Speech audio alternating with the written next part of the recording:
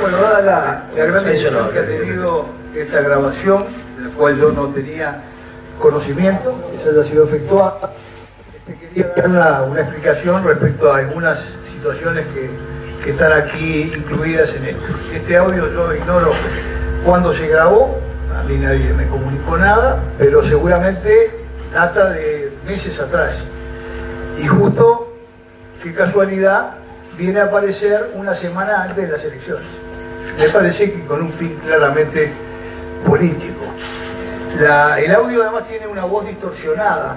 Yo he logrado purificar la voz y identificado perfectamente quién era la voz femenina, a quién pertenecía la voz femenina que ustedes han escuchado.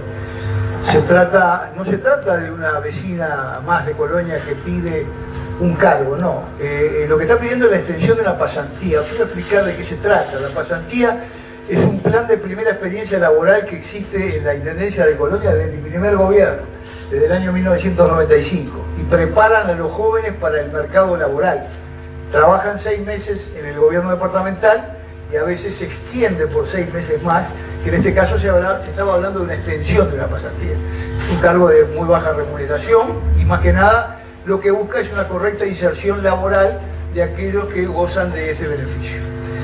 La persona que realizó la grabación es una persona con la cual yo mantuve una relación sentimental hace bastante tiempo atrás, por eso seguramente los términos, sobre todo de la segunda conversación, responden a una relación preexistente y a una confianza que naturalmente dan este tipo de relaciones afectivas. Se trata además de una persona que tiene un cargo electivo.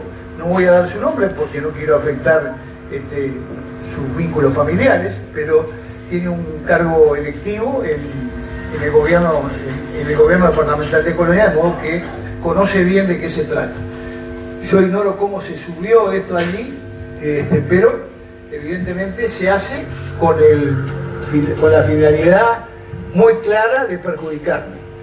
Yo tengo una larga trayectoria, tengo 35 años en la política nacional, he sido electo 3 veces senador, 3 veces intendente, he sido subsecretario del Interior, y nunca en mi vida me han tachado de que he andado con clientelismo, practicando un clientelismo político barato, y mucho menos hechos de corrupción. Y eso lo demuestra los resultados de todos mis gobiernos. Nosotros hoy tenemos una administración transparente, correcta y además con las finanzas en equilibrio, de modo que yo no tengo que recurrir a nada de estas prácticas que nunca llevé a cabo en mi vida política, y todos aquellos que me conocen bien lo saben. Mucho menos voy a prometer algo a cambio de favores sexuales, en tanto yo tuve con la voz femenina, la poseedora de la voz femenina, la que habla, una relación sentimental, de modo que no tenía que prometer nada a cambio. Eso es lo que yo quería estar aclarando, y evidentemente esto me ha causado un daño tremendo en mi vida política y en mi vida familiar. Por eso están mis 2 hijos acá conmigo apoyándome, con los cuales yo tengo, por supuesto, una familia preciosa, con 2 hijos, 2 nietos, y eso lo voy a defender a muerte, de modo que acá estoy dispuesto a polemizar con quien sea por este tema, porque acá sí lo que no hubo jamás fue una suerte de acoso. Porque nunca en mi vida he practicado eso. De modo que acá acoso no hay nada. Reitero, había una relación sentimental de hace tiempo, y por eso existían esos márgenes de confianza de los cuales la propia grabación da cuenta, pero voluntariamente. ¿Esto significa que la carrera política va a continuar tal y como estaba planificada, o que va a mantener su lugar? Yo no lo he evaluado, sé que me desvinculó el senador Jorge Larrañaga de su sector, cosa que me ha dolido profundamente, porque me parece que tendría que haber escuchado por lo menos mis explicaciones a la opinión pública, porque yo me siento muy orgulloso de lo que he logrado en la vida, y me ha costado mucho esfuerzo, mucha dedicación, que he dedicado mi vida a la política, y bueno, yo he sido quizás el hombre más leal a Jorge Larrañaga en momentos difíciles en que su grupo amenazó desintegrarse. Entonces, la verdad que me ha dolido mucho esa desvinculación tan rápida, ¿no? Intendente, en lo que tiene que ver con la Fiscalía de Corte, pasó al fiscal correspondiente. ¿Podría haber un cargo de cohecho ahí? No, pues cohecho, eso no entiendo ¿cuál es la imputación que se me puede hacer? ¿Hay figura delictiva? No hay ninguna. Absolutamente. Yo incluso tengo en mi celular, que se lo voy a dar a la fiscal de Rosario, determinadas grabaciones que comprueban la existencia de una relación afectiva, claramente. Cuando usted dice que tuvo una relación, ¿por qué la necesidad de purificar los audios, como dijo al principio? ¿Cómo? Sí. ¿Por qué la necesidad de purificar, de saber cómo eran los audios? ¿Quién era la mujer? No, porque ella la conocía, porque era la única relación. La voz está distorsionada. La voz está distorsionada. Pero digo, si uno tiene una relación con otra persona, no tenía por qué ser otra más que esa misma que usted conocía. Yo le digo, yo presumía que era esa persona, pero no es la voz de esa persona la que aparece en los audios, sino que es una voz distorsionada. Es su propia voz distorsionada. Después nosotros llegamos a, no sé por qué mecanismo, porque yo soy medio griego en esa materia, a escuchar la voz porque se puede purificar. ¿Cómo? No, ignoro eso. Lo ignoro.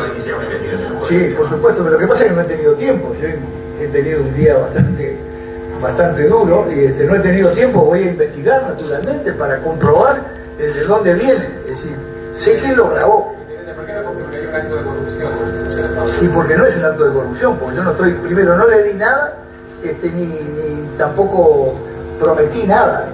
Yo nunca he hecho eso en mi vida política, al menos tratándose de inserciones laborales. ¿Se hace referencia en los audios a que no más pasantías, no puedo ingresar otra porque si no me matan, van como 100? No sé, ¿a qué se refiere eso específicamente? No, que se pide, todo el mundo, los chicos cuando trabajan, con el mercado de trabajo tan complicado que tenemos hoy, pero sí ven una pequeña compensación, pero que, bueno, igual siempre le viene bien a su propia economía. Entonces, me piden permanentemente, los jerarcas, directores, me piden extensión de pasantías porque hay muchos muchachos que tienen un muy buen desempeño laboral y que son importantes en la orgánica del gobierno departamental. Por eso me piden. Intendente, el ingreso de las pasantías. Me gustaría cambiar de parecer por acá. ¿Cómo se interpreta si la negativa no existe y esa posibilidad de cambiar de parecer? Estaba hablando jocosamente, había cuenta de esa relación sentimental a la cual yo hacía referencia, que por supuesto tenía, pero no pasó nada, no se dio esa, no se lo adjudiqué nunca, quedó ahí.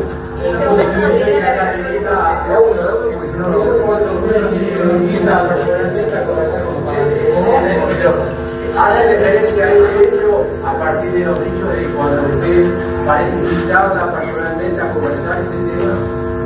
No, pero le reitero, yo no tenía necesidad de usar un método de esos para conversar, porque le reitero que había habido ahí una relación sentimental previa, ¿no? Que yo tenía confianza y no necesitaba recurrir a ese tipo de medios. Aparte nunca lo he hecho en mi vida. La verdad que nunca lo he hecho en mi vida. Intendente Colonia, estamos hablando de unas asignaciones de pasantías que se generan de forma directa.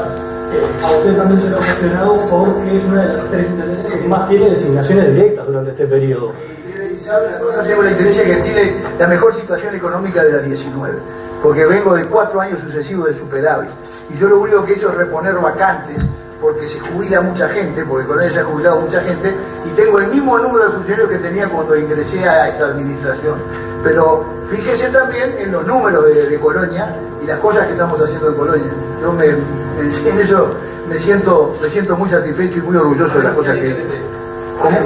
¿Cómo? No, ¿por qué voy a renunciar? De ninguna manera. ¿No creería que fueran éticos los ingresos a las intendencias por concurso? ¿Cómo? No, con el número 2, porque la dice el senador, modifica la situación, modifica de alguna manera. Bueno, yo hablé con la Rañaga hoy temprano, después me desvinculo y ahora vamos a ver, voy a averiguar a ver cuál es la situación, cómo se da la situación. ¿Pero cuál es el deseo de seguir en la brecha por el Parlamento o alejarse quizá de esa posibilidad? No lo he resuelto todavía. No lo he resuelto todavía. Y eso depende de consultas con la Rañaga. Seguro, tengo que seguir hablando. Lo que pasa es que esto apareció, yo me enteré de esto hoy en la mañana. Entonces todo se dio a una velocidad tan grande que realmente no he podido pensar exactamente cuál será mi camino. Por supuesto que a renunciar a la independencia ni hablar que no. Habló con la Rañaga, ¿qué le dijo la Rañaga? ¿Qué le dijo? No, yo le expliqué de qué se trataba. Ya, de ese trato lo dijo la Rañaga. Y bueno, no, después me enteré que me habían desvinculado del sector. ¿Lo llamó así igual a usted? ¿Cómo no? Intendente, por ahí yo creo que sería un poco más ético que el ingreso a las pasantías sea por concurso y no por lo que vayan a pedir a usted.